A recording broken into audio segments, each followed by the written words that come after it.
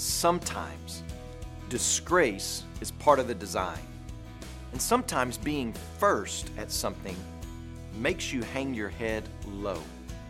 Several years ago, the University of Virginia basketball team became the first number 1 seed to lose to a 16-seeded team, the University of Maryland, Baltimore County, ever. That had never happened before in the history of the NCAA basketball tournament. But sometimes disgrace is part of the design. After that loss, Tony Bennett, the University of Virginia coach, began telling his team that loss has to become part of the legacy of this team, that it's a painful gift that they had received.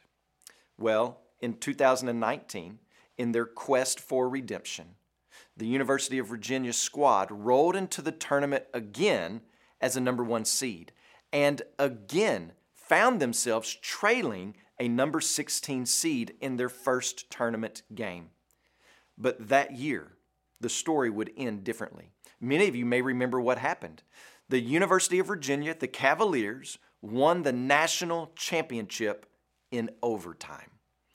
The unlikely road that advanced the Cavaliers to the championship game and prompted head coach Tony Bennett, who was a man of abiding Christian faith, to ponder destiny so that he would say, "I believe our steps are ordered."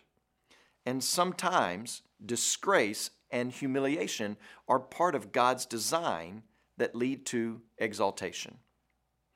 It may be hard for some to imagine a larger scale, a bigger stage for disgrace and drama to play out than on national television.